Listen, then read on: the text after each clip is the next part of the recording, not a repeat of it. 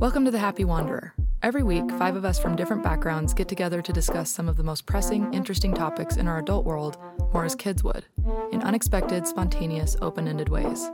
We hope that by cultivating this lost art of wandering within ourselves, we'll discover opportunities to connect with, understand, and support kids in more meaningful ways in this time of immense change. To join us every week and get a supplementary email with additional resources for the episode, sign up for our newsletter at happywandererpodcast.com.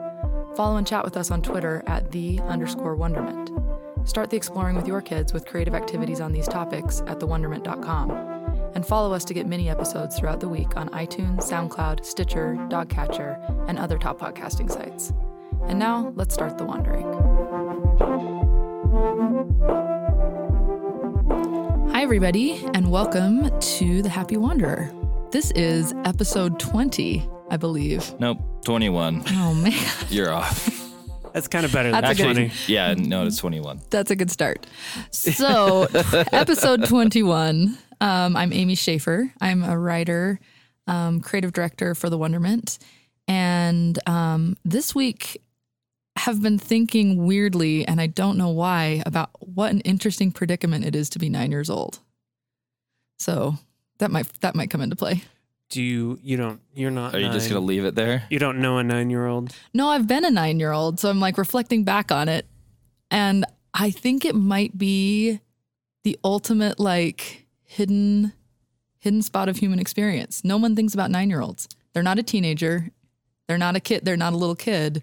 They're like in the blind spot of human experience. Anyway, I've been thinking about that a bit this week. Sorry, 9-year-olds. We just alienated No, part of I think it's incredibly powerful. Well, yeah, I agree. Well, I'm Matt. I'm a former teacher and school director.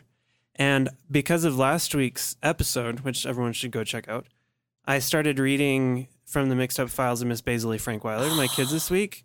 And it features a 9-year-old, by the way. Jamie, the younger brother, is 9, I believe. And he's great. And he does operate in a blind spot. I mean, he's cheating his way. He's rich because he cheats his way through card games and sits in the back of the bus and nobody notices him and all that kind of stuff. And they run away successfully for quite some time. So I think the power of 9. There's something to it. Yeah. Well, I'm Brian. I used to work in government policy, and now I work in the nonprofit space. And I have a second grade teacher for a wife and a little boy that turns 2 today. Ah, the 2s. Yeah, today's the birthday. But yeah, I guess I don't have too many further reflections on 9-year-olds, but we're chomping at the bit, so might as well get into it. You're only 7 years away. And yeah. we're missing I better prepare. Joy this week, who is off on some other wandering adventures. So we this week are what you got. So I think it comes back to the 9-year-old thing, which is fascinating because these threads really do converge in some interesting places. But just to give you a little bit of background, if this is the first time you've listened, we go throughout the week and we wander a bit. We look for things that inspire us, whether it's in the news, whether it's in commentary, whether articles, videos. We just are open to what inspiration hits us during the week. We bring it back together as a group and look at what we feel like are the themes that emerge to us and how those themes and then we discuss how those themes connect to our lives, the way we interact with kids, the way we learn, and then in some ways how we become a little bit more like kids again ourselves in our perspectives, being open to the connections that can arise spontaneously by being open to inspiration and then interacting with others about it. So this week, I thought the articles that we brought together were really interesting in the sense of this idea of something that's hidden and hidden power, I think, is an interest, or hidden ability is an interesting concept. And I think that was something I was thinking about with the theme of forward thinking. What does that even mean? I think that's, these themes sometimes feel like they actually all collapse into each other like a Russian nesting doll. I feel like a lot of the themes feel like we end up talking about similar things, but from different vantage points. But this week I thought that the concept of forward thinking and trying to understand what really is forward thinking and how do we actually implement things that we believe are forward thinking in our lives, and what does that lead to? Progress, I think, as we've talked about, what your definition of progress is can lead to, and the various definitions of progress can lead to some thorny discrepancies as we all are trying to participate in the world that we live in. And if you don't share values with others as to what that is dictating that progress, it can really affect the way you think about it. So one of the articles that for me really embodied this and really made me think about that is this article in Wired about the fact that the title is "It's Time to Think About Living in Parking Garages." And it's a Wired article. It's awesome about just some different movements afoot that in Seattle, there's this tower that they're building of a new, apartment building, condos, different things like that. And the architects that are designing it want it to be able to survive for 50 to 100 years. And kind of came to the point that if they did that they felt like the need and role of cars and parking in our lives was going to change really dramatically over that course of time. And that would probably be one of the structural elements of the building that would need to be considered in a very changing and versatile way to be able to actually ensure that goal that they had of it surviving 50 to 100 years. And I thought it was really interesting because just first and foremost, the idea of thinking about making spaces versatile enough to accommodate changing social attitudes about the spaces. I think we've talked about, there have been various conversations and articles and things in past weeks that have kind of centered around that. I mean, I think that the article that yielded the Mrs. Basely Frankweiler reference of like the abandoned apartments, the Atlas Obscura article of the New York Library System, which is an interesting one if you want to go back. I think that was in the last episode, if you want to check that out. But this episode idea of 20, by the way, the real episode 20. But yeah, I thought that this was interesting, and some of the challenges they ran into in trying to plan like that, and the fact that like it would be more expensive for them to build the parking garage to be able to accommodate that kind of transformation in the future. And so they met resistance to being willing to invest, the additional resources now to allow for that future evolution. And they were just talking about kind of some of the challenges that you face when you try to build things in a forward-thinking way and try to make it, obviously in the long run, if you're thinking 100 years down the road, if that building's been able to survive and meet a multitude of needs over generations, that's going to be clearly the more effective use of resources in the long term. But what keeps us in the short term from thinking that way? And I just thought it was an interesting, there's various avenues to think of the idea of forward thinking in the context of that situation. But I thought it was one of the more tangible examples of some of the conundrums that keep us from thinking that way. Well, and I think that the use of architecture, I mean, certainly parking garages are a good example of this just because of the flux that we see with transportation and our use of cars and what we kind of see on the horizon coming down. But it also makes me think of how those thoughts have changed over time. Like you think about the Marina City Towers that are in Chicago, the corn cobs, as you will. Those were designed to be able to meet every single need of their residents. So everything from shopping to, actually having, access to the river, like all these different things. But like when you go into them, and maybe this is just me, but it feels like, kind of like that Tomorrow's House type of feeling, from Disney, where it's like in the future, this is going to be how our houses are going to be. And they were definitely forward thinking in the fact that they were trying to pull whatever the best information and the best predictive elements that they could be able to find. But now looking back, didn't accurately predict, in 2016, it's like, well, things just went completely different than what they were thinking. It's so cool and nostalgic in a way, but like it just shows that how limited information that we have can be able to be kind of put together into what we think might be, but ultimately, without having all the pieces. I don't know. It's just interesting to see like what people's iterations of, forward thinking are, especially on something as permanent and, completely in your face as architecture.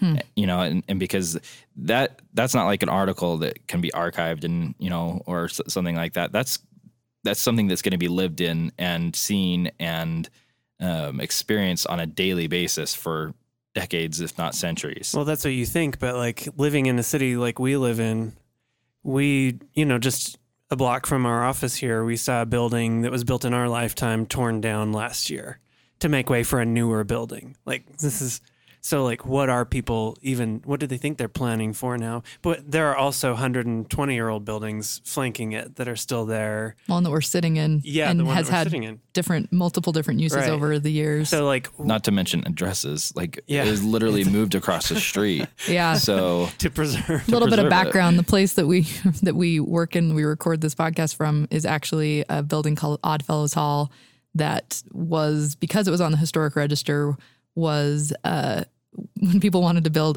a brand new building where it stood, it had to be moved to somewhere else. So it actually got, cantilevered over the street and put in a new spot. But it is interesting to see like what our value system is of like, okay, what actually stood the test of time and still has value. So like talk about 9-year-olds being in the blank spot, like buildings built in the late 80s and early 90s here in our city are just disposable. Like they don't count for anything, just tear them down. But it is interesting because like, architecture and just building in general and development is kind of just one of my interests. That's not like I'm like an expert in it or anything like that, but I just follow it. And it is interesting to see just like how construction methods have changed over time, especially as we're wanting to be able to have lower costs. And certainly there's special projects that pop up every now and again where it's just like, okay, this is something that we want to build for a time, but like a new apartment building, they're just like worrying about like the least cost as possible. And it is interesting because you don't see, brick, for example, masonry. Like if they do use it, it's a facade. It's not actually, used as a structural element. It's used just so it looks like what things used to be. And just like the different, construction methods that people are using, they're not meant to be standing in, 50 years, let alone like they're just like planning. It's kind of like planned obsolescence is actually taking over in our buildings as much as our computers. Street, though, we saw this. So we've had this discussion many times, but to make way for a brand new office tower and theater across the street from our office here, they tore down a William Pereira, a classic modernist brutalist structure that was built in the 60s. And it took them forever to tear that thing down. It was solid. Like they were hitting it with heavy things for probably 6 months straight. I'm not kidding. Like you could hear it everywhere. And so like that had no planned obsolescence on his part, but we took it down anyway. Well, P.S. like it is interesting to kind of like, I mean, just the visual of when that building was coming down, it was almost like, I don't know, like a 9-round, heavyweight fight where it's just like the guy's on his knees, but he's not going down. Like it was just a skeleton of these ginormous I-beams, like flying buttress I-beams that would not go down, and they were never intended to move from where they were because they were so big and so heavy. But because of the demands of this new functional office skyscraper, but it kind of like this whole thing is kind of emblematic when you put in this theme, Amy, of forward thinking. I looked at my articles and I realized most of my articles actually are forward thinking in a way that's looking to the past, like something like Victorian thought or something old-fashioned, an old-fashioned notion, and we're carrying it forward. And so I think that we're sitting in this weird place where we're wondering if, like, this tower that William Pereira built with traditional techniques was very, very solidly built, meant to last for hundreds of years. But we're kind of working that way, but we're also standing at the precipice of a singularity, clearly, where, like, machine learning and our lives as consumers and workers are clearly about to change very drastically. And what are we supposed to do? And are already changing. Yeah. So he built this giant building. It was beautiful when it was built. It got changed and it was really ugly for its last 10 or 15 years, but it was still super solid, and it fell down, like it was taken down. And so I just, I think we're sitting in this moment thinking like, what are we to do? What's the rational response? And it's just such a fascinating commentary of like what our expectations are now. Like it used to be that like it had a similar type of line of thought when my wife and we went to Europe, and you see these insane churches and cathedrals and these monuments that took over, hundreds of years to just build, let alone, how long they've been in existence. And so I made the comment to her, it's just like, can you imagine going into a planning commission and saying, I'm going to build this building and it is going to be amazing, but it will take the next 100 years to do it. Will you give me the approval? Like, take all of your village's resources and all of your work for 100 years. What kind of permit do I need? And it's just so absurd, but it is interesting to me that our culture is so accustomed to dramatic change in such short time periods that we've actually been able to create that in literally everything. And to the point like of our homes, like our homes are just like, it's like, okay, well, that land is probably going to be developed for a new use, and we're okay with that. And, and it's just like kind of expected. Well, and I think that's the thing that's interesting, and maybe what really, I didn't even fully understand what kind of piqued my interest in this Wired article until we started talking about it fully, that I think that even just the exercise of stating an ambition or a goal or a desire for something to exist in 100 years, for something to be designed to exist in 100 years, while also allowing for, so like the structure, the actual physical materials there's a desire for those things to be long lasting, and yet also be accommodating of the fact that the recognition of the fact that we are changing so fast, and the needs of what those materials will need to be for us and do for us is needing to be considered in the design process.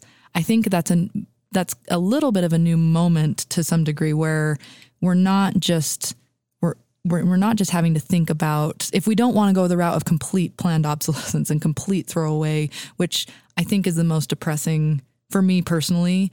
That's the least of all options in my mind, because I think that part of what the solidity and the, something that lasts for a long time materials wise can be a bit of a burden of sorts to consider, it takes up space and it's very defined for a long period of time. And yet to use all the effort and the bandwidth and the materials to create something that is intended to be wasted, intended to be torn down, is the most myopic thinking in my mind. I mean, I'm coming out kind of strong. I mostly agree with you, but like it is interesting to kind of like take the devil's advocate of that and say, well, is that really not forward thinking? Well, I guess I should say as guided by the value system of just doing the cheapest thing in the moment. Right. If it's guided by that value system, there's a totally different vantage point, which could be considered very forward thinking in a way of, we're going to design things that are meant to be completely evolutionary, where it can change shapes, it can change forms, it can be torn down, it can be replaced, it can be rearranged. But that kind of design thinking isn't any cheaper. Like it's not being guided. It's being guided by a different purpose than just how can we build this the cheapest now, and then when it's no longer fitting our needs, just get rid of it. Right. Like I think that's where the value system and the motivations really do. That's a part of defining what is truly forward thinking in my mind, is what's actually guiding that thinking. And what can adapt to the weird changing times that we have right now and the singularity. Mm-hmm. And so an article, there's been a bunch of stuff about Tesla this week as usual, but I think Elon Musk unveiled a new home solar energy concept that doesn't look like space age panels on your roof. It's just actual durable roof tiles. So, I mean, in a sense, like it's the oldest slate tiles, like for a roof. It's the oldest thing. And I saw in this article in Fast Company, they linked to his demonstration when he unveiled them. They're dropping these giant heavy weights on all these different kinds of roof materials, and his is the strongest. And also it collects solar energy. But the interesting thing about the Fast Company article is it's headlined, Tesla is betting on scarcity, not luxury. And because we're standing at this moment where all these things are about to flip-flop, like, how do you even define scarcity versus luxury? Because that struck me as really wrong. I was like, oh no, if your house collects energy for you and it's super durable, that's not, the article was saying you're going to have to do this because you're going to have to be off the grid because apocalypse, you know? And I was like, great. Like, that sounds luxurious. Yeah, I mean, that sounds perfect. Like, to have a small footprint, to use a small amount of energy with energy efficient things, collecting it on your own. That sounds like freedom to me. So, it's kind of trying to take these design elements and make them work in two opposite ways at the same time. So how can you have a parking structure? I mean, have you walked in a parking structure? I know that because if you go back 4 or 5 weeks, you can hear about being a flaneur and how that takes me into parking structures a lot. But they're not for human habitation. Like, they have very low roofs. Everything is sloped. It's all raw concrete, and usually people have peed in the corner and there's oil everywhere, things like that. Like, to think about making that multi-use so that humans could live in it. These seem like super divergent priorities that now we're finding ways to bring together, which I think is cool. I was just going to say it is interesting to see kind of like the biological responses of how we kind of come to this. There was a really interesting article in one of our go-tos, Aeon, that was talking about the real problem. And it looks like scientists and philosophers may have made consciousness far more mysterious than it needs to be. And it's a fantastic, like, she wrote it very well. What's her name? I apologize. Got to pull it up here. It is Annal Seth, and she's she's a professor of neuroscience at the University of Sussex, and she was able to really explain a very complicated and it's actually a man. Oh, just throwing that out there. Okay. Just want to make sure we're referring. That's interesting though, because in the correct proper pronoun. Anyway. No, we've evolved, because if we're going to default now to a female assumption about writers, Brian, we have evolved. Way to go. This is the future. I am very fairly forward thinking. No, I have no idea why I thought it was a woman, but anyway, I digress. So the article was written very well, and it explained why, like, what our brain actually understands as being conscious. And the one thing that really stood out to me, among others, but that's relevant to this conversation, is how our brain is actually a predictive machine that is actually, because they explained it like, just imagine your brain. It's inside this, bony structure that is entirely dependent on these sensors, such as hearing, sight, and, nerves, everything like that, to give it information to be able to then make assumptions based off of that, and then predict what's going to come as a result. And that's what they were kind of talking about with consciousness, and how a lot of the assumptions that have been made, not the least among them is the difference between mind and brain, and just like how our mind has different functions, but that are informed by the receptors that are functioning in our brain. But the whole point of it that was really interesting is just how we all have this limited information, especially when we're talking about being forward thinking and kind of thinking about how, different things are going to serve us in different ways.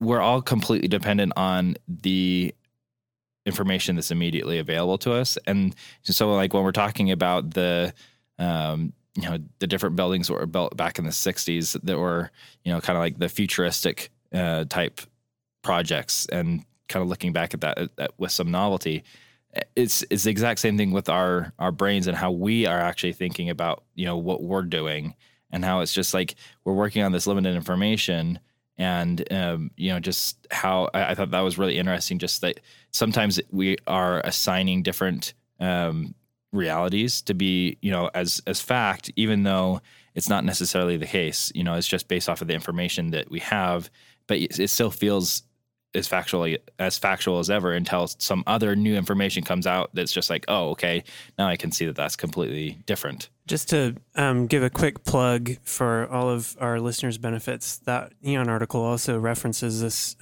neurology researcher named Giulio Tononi that wrote my favorite book of last year, which is called Phi, Phi. And Phi is his measure for how consciousness arises basically out of human interactions. And it's this really cool Alice in Wonderland kind of book where Galileo, it's fictional dialogues as Galileo kind of moves forward through time and thinking and meets people like Alan Turing and Francis Crick. And many times there are many discussions where someone is deaf or someone is blind or someone is missing some kind of information, and they're discussing how am I actually formulating my world. And it's got lots of paintings and illustrations. It's a really, really amazing book. And it illustrates a lot of the ideas from that article through a more playful kind of dialogue. Well, and I think that leads exactly to where, and this is a little bit of a personal tangent off of that, which is, and it ties in actually to another Aeon article.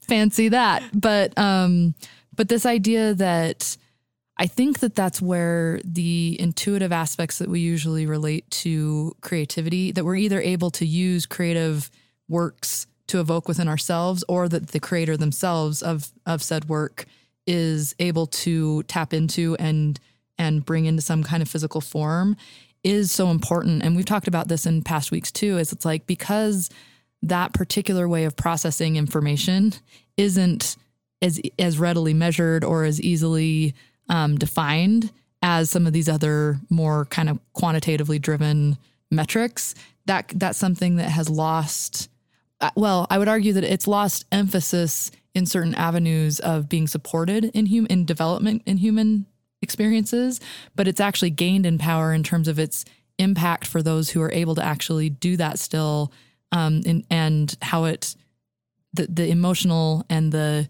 way that helps us integrate all of the aspects of what our consciousness needs to actually be able to function in the world. And I think it made me think of this other Aeon article of why historians would make bad policy advisors.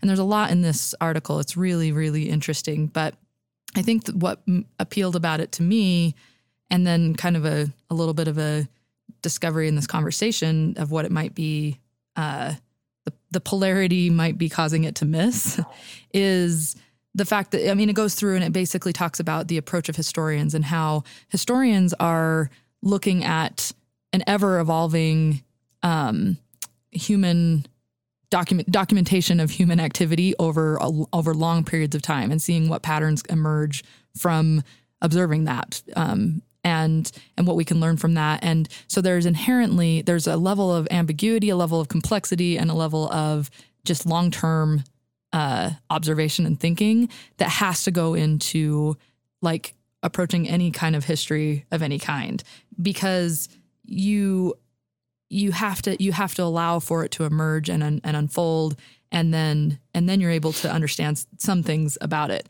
And then it talks about policy advisors and the way that we create policy in the current moment. And there's this emphasis on complete reductive, just like clarity and immediacy is kind of the name of the game.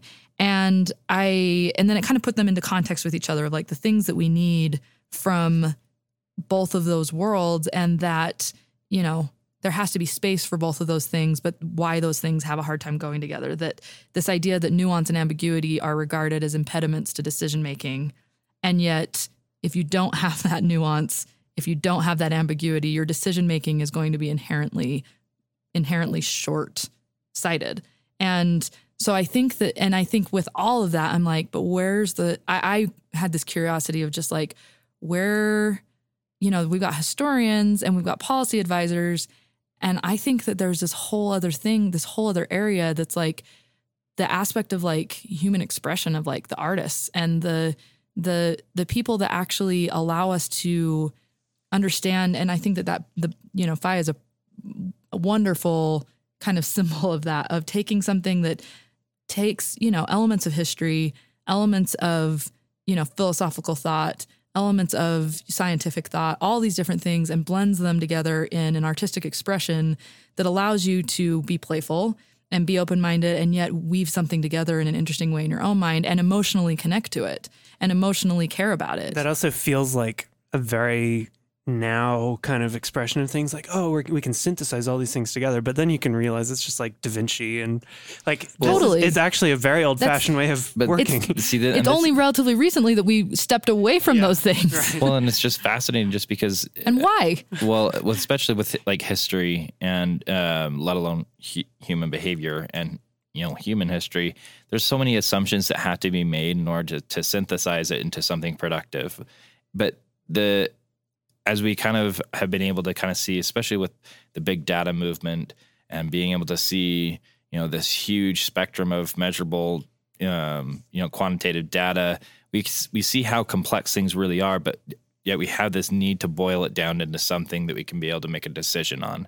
And how, I just think about like, the example that you had of, somebody that's like blind, okay, so they will have a very different decision-making process because they're working with a different set of variables, that might even be more correct than, somebody that is seeing something that might not be what they think that they're seeing, and so it's just like, or any other kind of,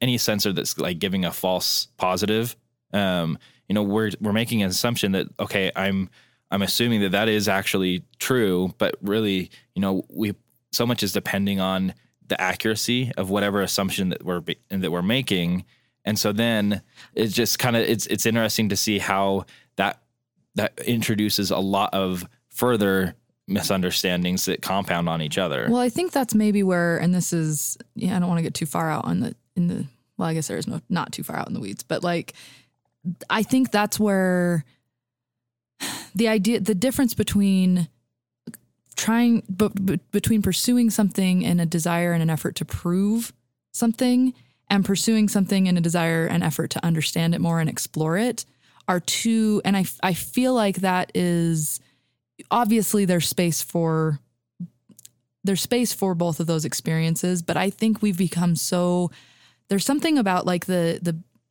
way that we pursue even using the data that we get, like big data, that data is data, and like how you approach data is the thing that's actually makes it interesting or limiting, actually. And I think that's where I feel like sometimes the way that and maybe it's in the same, contrast of the historian policy advisor kind of like question of just being like, I feel like the thing that made Da Vinci, the polymathic way of thinking, just the whole thing of there's an inherent understanding in approaching in being that way that recognizes the overlap and the need that all different types of thinking has with each other, and that the state of considering those things together is what yields actual forward thinking, not anything that's inherent to any one of them alone, if that makes sense. And I think that's the state that we now don't cultivate as actively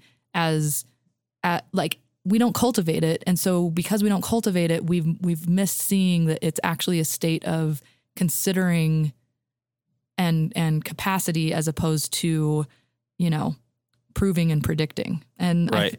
But it's actually interesting because I think overall, I really agree with you, but when it comes down to, needing to make an actual decision, right? Like that's something that you can't really take, a lot of times you can't take that time to ponder, okay, the complexity of everything. Like there was an article that you found, actually, the 1967 solar storm that took the U.S. to the brink of war. And it's just like, and maybe you can explain it, but the interesting thing that was into this conversation was there was a solar storm that actually had very similar effects to some of the things that were going on with like radar jamming between the United States and the Soviet Union, and how, because it looked similar, like that almost, put into place this, sequence of events that could have led to nuclear war. And, because the the sensor, the decision makers were having where it was faulty, and it's just like they didn't take into account a solar storm that would look very similar to. But I think that proves my point again, which is the fact that happened was just a sheer chance that someone who was considering it from another angle was brought into contact with the people that were considering it so exclusively from the other angle. So basically what happened was the physicists, the space physicists that were essentially gathering this data over periods of time and had learned these things about geomagnetic storms just happened to be able to be in the same conversation, to be able to articulate that this is what this looks familiar and this looks similar to this. And that's the thing. It was, that pattern that the Air Force observed was considered like an act of war. Like that was actually, an attack that looked like that from a radar jamming perspective was considered an act of war. And so the response that would be made from that level of just like focus would be in that context. And yet because they had this additional context brought into it, they were able to actually make a better, clearly, decision that could change so many things, like all of those. And I guess I don't know. And what about all the times where that physicist wasn't there? Well, I guess that's why I'm saying I think that there's an element of if the ability to and the capacity to think in a broader contextual way, whether it's the ability of each individual to think and have the capacity to think contextually with others, and that actually brings about the organizational elements that do bring those kind of conversations together. And I think that that's what kind of what we're talking is like, we go out and we find all this random every week, what feels like random stuff that just speaks to each one of us, and then we bring it back together, and then there's something that emerges that is a very relevant conversation to each of us that we can each contribute to uniquely because of the experience we've had in the past week of gathering these things. It's not the same data that we're all drawing from, although some of the same data sources, Aeon, but like, it's not the same data. We're bringing it, but because we've committed to getting around this table and because we see the value in both exploring and, individually and together, I think that there's something to that's a developed capacity, and it changes the way you consider decisions that you make. Well, and I think that, like, at least for me personally, it's really broadened my ability. And this is something, Matt, that you've been able to really drive home, especially the last couple episodes of, how uncomfortable it is in this day and age to not make a decision right away. And being able to take the information that you're receiving and use it as evidence, but still be able to sit in that space of like, okay, I'm not making a decision one way or another. I don't have to make a flash judgment. I think that that's something that's really unique. And I hope that there's kind of we're seeing several of these articles that are supporting this. I hope there's somewhat of a renaissance of being able to go back to taking time and not having to make a stand, immediately one way or another based off of like, some anecdotal, tribal type decision making. Well, and did you have something you wanted to jump in with? Well, I'll just really quickly, because in our country right now, I will just take the flip side of that, because whatever you say, I'll just take the flip side. But the flip side is we need... I did say hopes. I didn't say that was the reality. Well, there is a role for someone, and this is to your Eon article about historians and decision makers. We do need people who will take temporary information and make a decision and then really passionately argue for it. We need to not really believe their passionate arguments, but we need them to do that. And those are politicians. And we need someone to carry us forward in that way. And it's like, you need a fireman to run into a house that's on fire. You need an accountant to add up your books. And you need a politician to take some temporary information, make a passionate argument, the best that they can, against someone else making the opposite argument, and then present those and then carry us forward to the next step. But I think one imbalance that we're seeing on that front is we've misidentified that argument. And some people have said, oh, what that politician is saying is the emblem of everything that we are. It's our whole identity as a people and all these things. And no, it's just like they're taking a snapshot and they're making one limited decision. And I think, we're learning in our country right now in a big way, like what happens if you kind of lose those boundaries. Well, and there was actually a really interesting article that actually address that exact same thing that was in Salon about how fact checking doesn't matter and the human biases control whether or not we're going to believe politicians. And that, I mean, we've seen ample evidence of this happening specifically in this presidential election, that it's almost over by the time you hear this. Hopefully there's a little bit of tranquility that's occurred afterwards. I'm not counting on it, but hopefully there's a world still that, no, I'm just kidding. I won't get there. But like, it's interesting just because like, those kind of tribal like forces that, you know, have kind of supplanted, critical thought. And, you know, it's just like, if it's the person holding my banner is the one that's saying this, it doesn't, like, I'm going to defend that because it's that important to me for me to do that. Like, that's kind of taken the point where like these fact checks don't even matter anymore. You know, like, it doesn't matter that what they were saying was inaccurate. It's just that he's my man that's saying it. Which is crazy because our discussion about future thinking, forward thinking here is kind of delved more into broad thinking, like, let's think widely about an issue.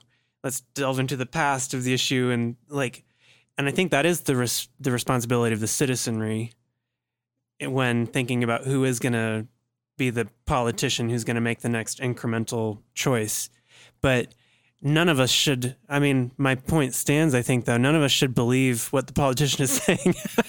And that's fine. But believe what they're saying now. That's not true, though. As a practical thing. Well, and in the article, it kind of talked about how Daniel Kahneman, he's a Nobel Prize-winning psychologist, how he established that there's actually two systems of decision-making in our brain. System one is what he termed as fast thinking. It's something that you have an immediate stimulus, and then there's a very instinctual response to it. And system two, however, is, what he termed as slow thinking, that was actually able to kind of disseminate, okay, what was my system one thinking and how does that reflect? And it's a lot more of, kind of inflective thinking. But what they're finding is that because we've changed the way that our information is given to us, and also the quantity of which it's happening and the speed at which it's coming at us, that system one is completely overwhelming the sense of system two thinking, which then, when you're thinking about neural pathways, when you're using a certain set, over and over, your brain is just like a muscle, like in a lot of ways that it's going to overcompensate and become imbalanced. So it's almost like when we wander, just really quickly, instead of like fighting every wave of information, we're trying to kind of surf on top of them. Like, let's get a whole bunch of ideas and information here, kind of see where that propels us, and not make system one consider every tiny thing. Well, and that's what I was kind of, it's this thing of being able to actually integrate it's the in and the out breath, the yin and the yang, like all these things of being able to actually, incorporate those things with each other and understand the patterns of how you engage with those are the things that I think have really suffered in a lot of our kind of bite-sized categorical thinking that has been really heightened by the fact that we can measure those bite-sized categories so much more minutely. And I mean, we won't get into the whole conversation. Clearly we've had lots of conversations about how, testing environments and things like that breed that kind of focus, that way of focusing and that way of thinking. But it's a real thing. It's like a real, I guess, and it's so hard. It's so hard to articulate the value of it because it's not something that's translatable through that medium that we've become so kind of dependent upon in understanding, and kind of that, which is so strange because it's so I think it's really interesting. The did you call it phase one and phase two thinking, or type one and type two thinking system? It's system one and system two. Okay, so system one and system two. It's fascinating to me that the reliance on system one thinking is what's getting us kind of into trouble right now, of just like we're ignoring facts that have emerged. Well, and it's inherently bias based. But hold on one second, because I think it's interesting that I think that it's because we're starved for they're out of balance.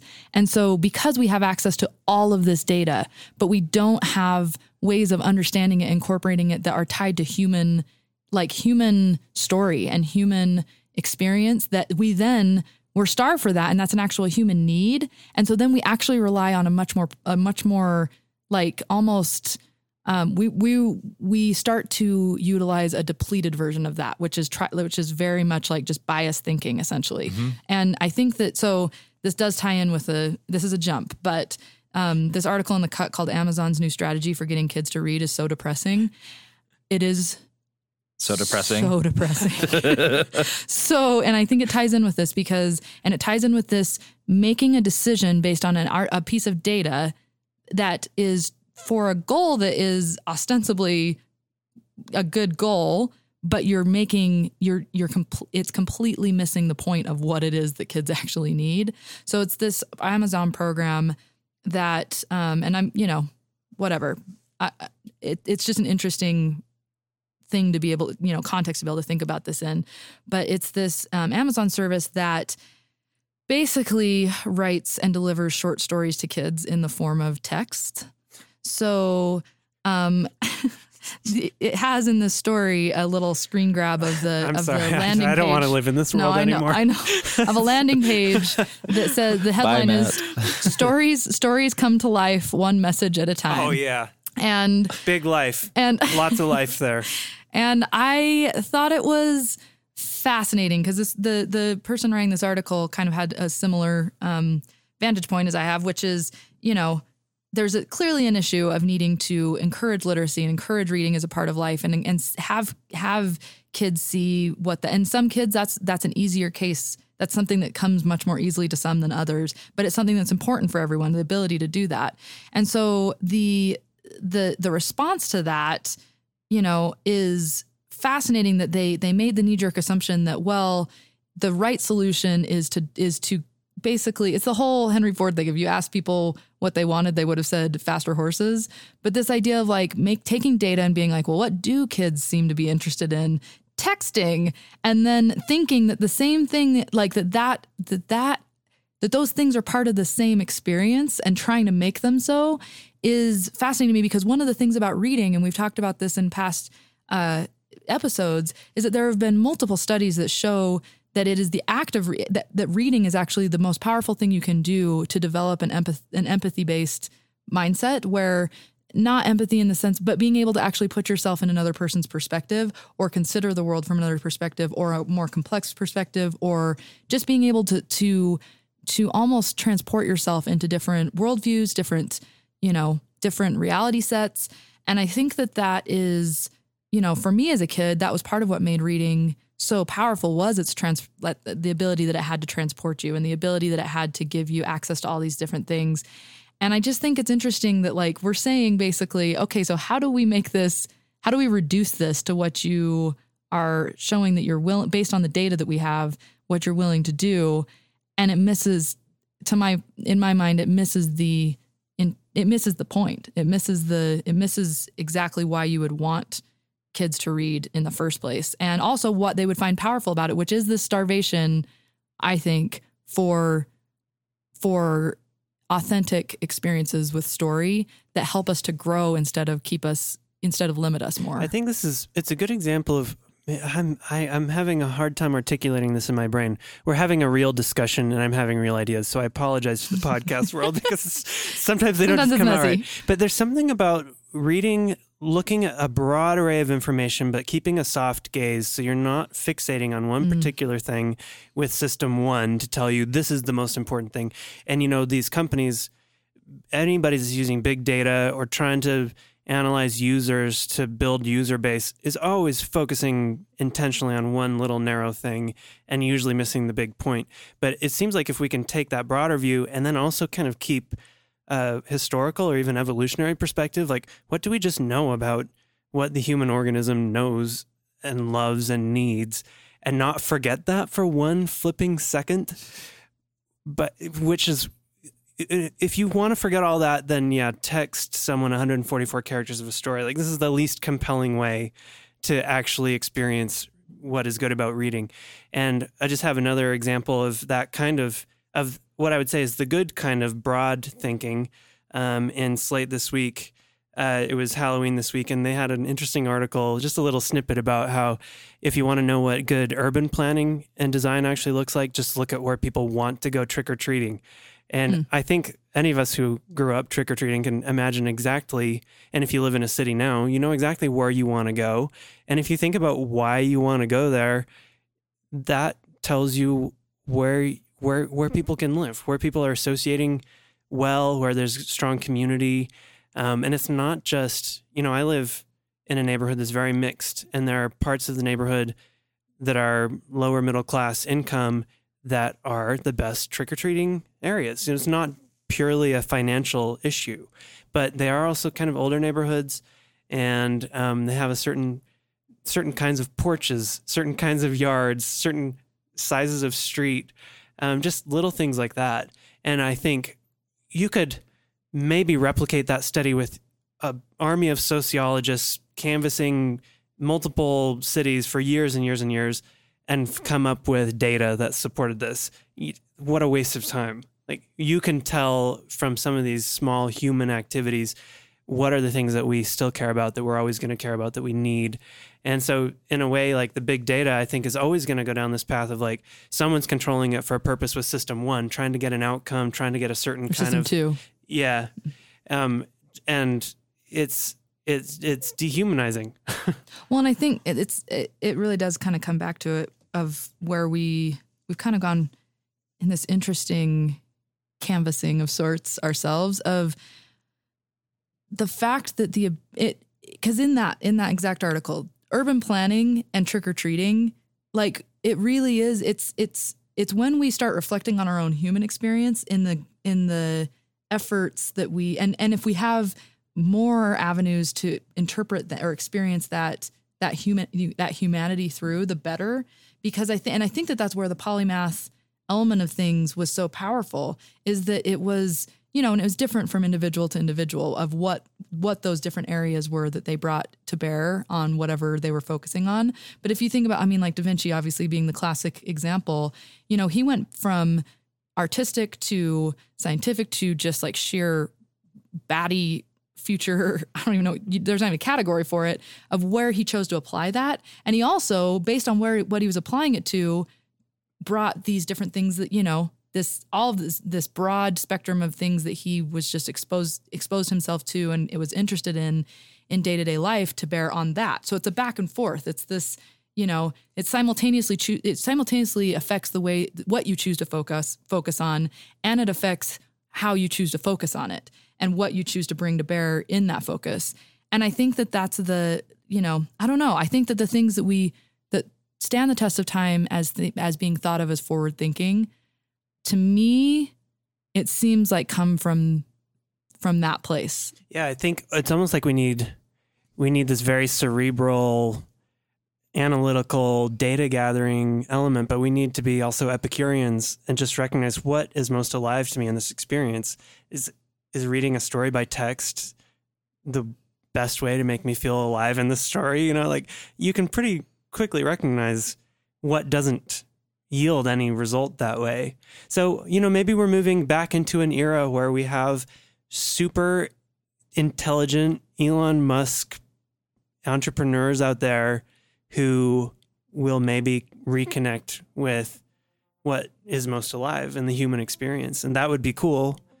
On the other hand, apparently in Inverse this week, they reported that Google's AI has learned how to encrypt its own communications, meaning that not only have machines developed some intelligence, they now know how to hide it. And so we are the last relics of the beautiful human intelligence and warmth that I've just described. Oh, well. Well, with that, we will send you into a week of forward thinking of your own and talk to you again next week. Thanks for being a part of The Wandering this week. See where it takes us next week by signing up for our weekly episode newsletter at happywandererpodcast.com. Let us know where The Wandering takes you by chatting with us on Twitter at @the_wonderment. Start the exploring with your kids with creative activities on these topics at thewonderment.com. And follow us to get mini episodes throughout the week on iTunes, SoundCloud, Stitcher, Dogcatcher, and other top podcasting sites. See you out there.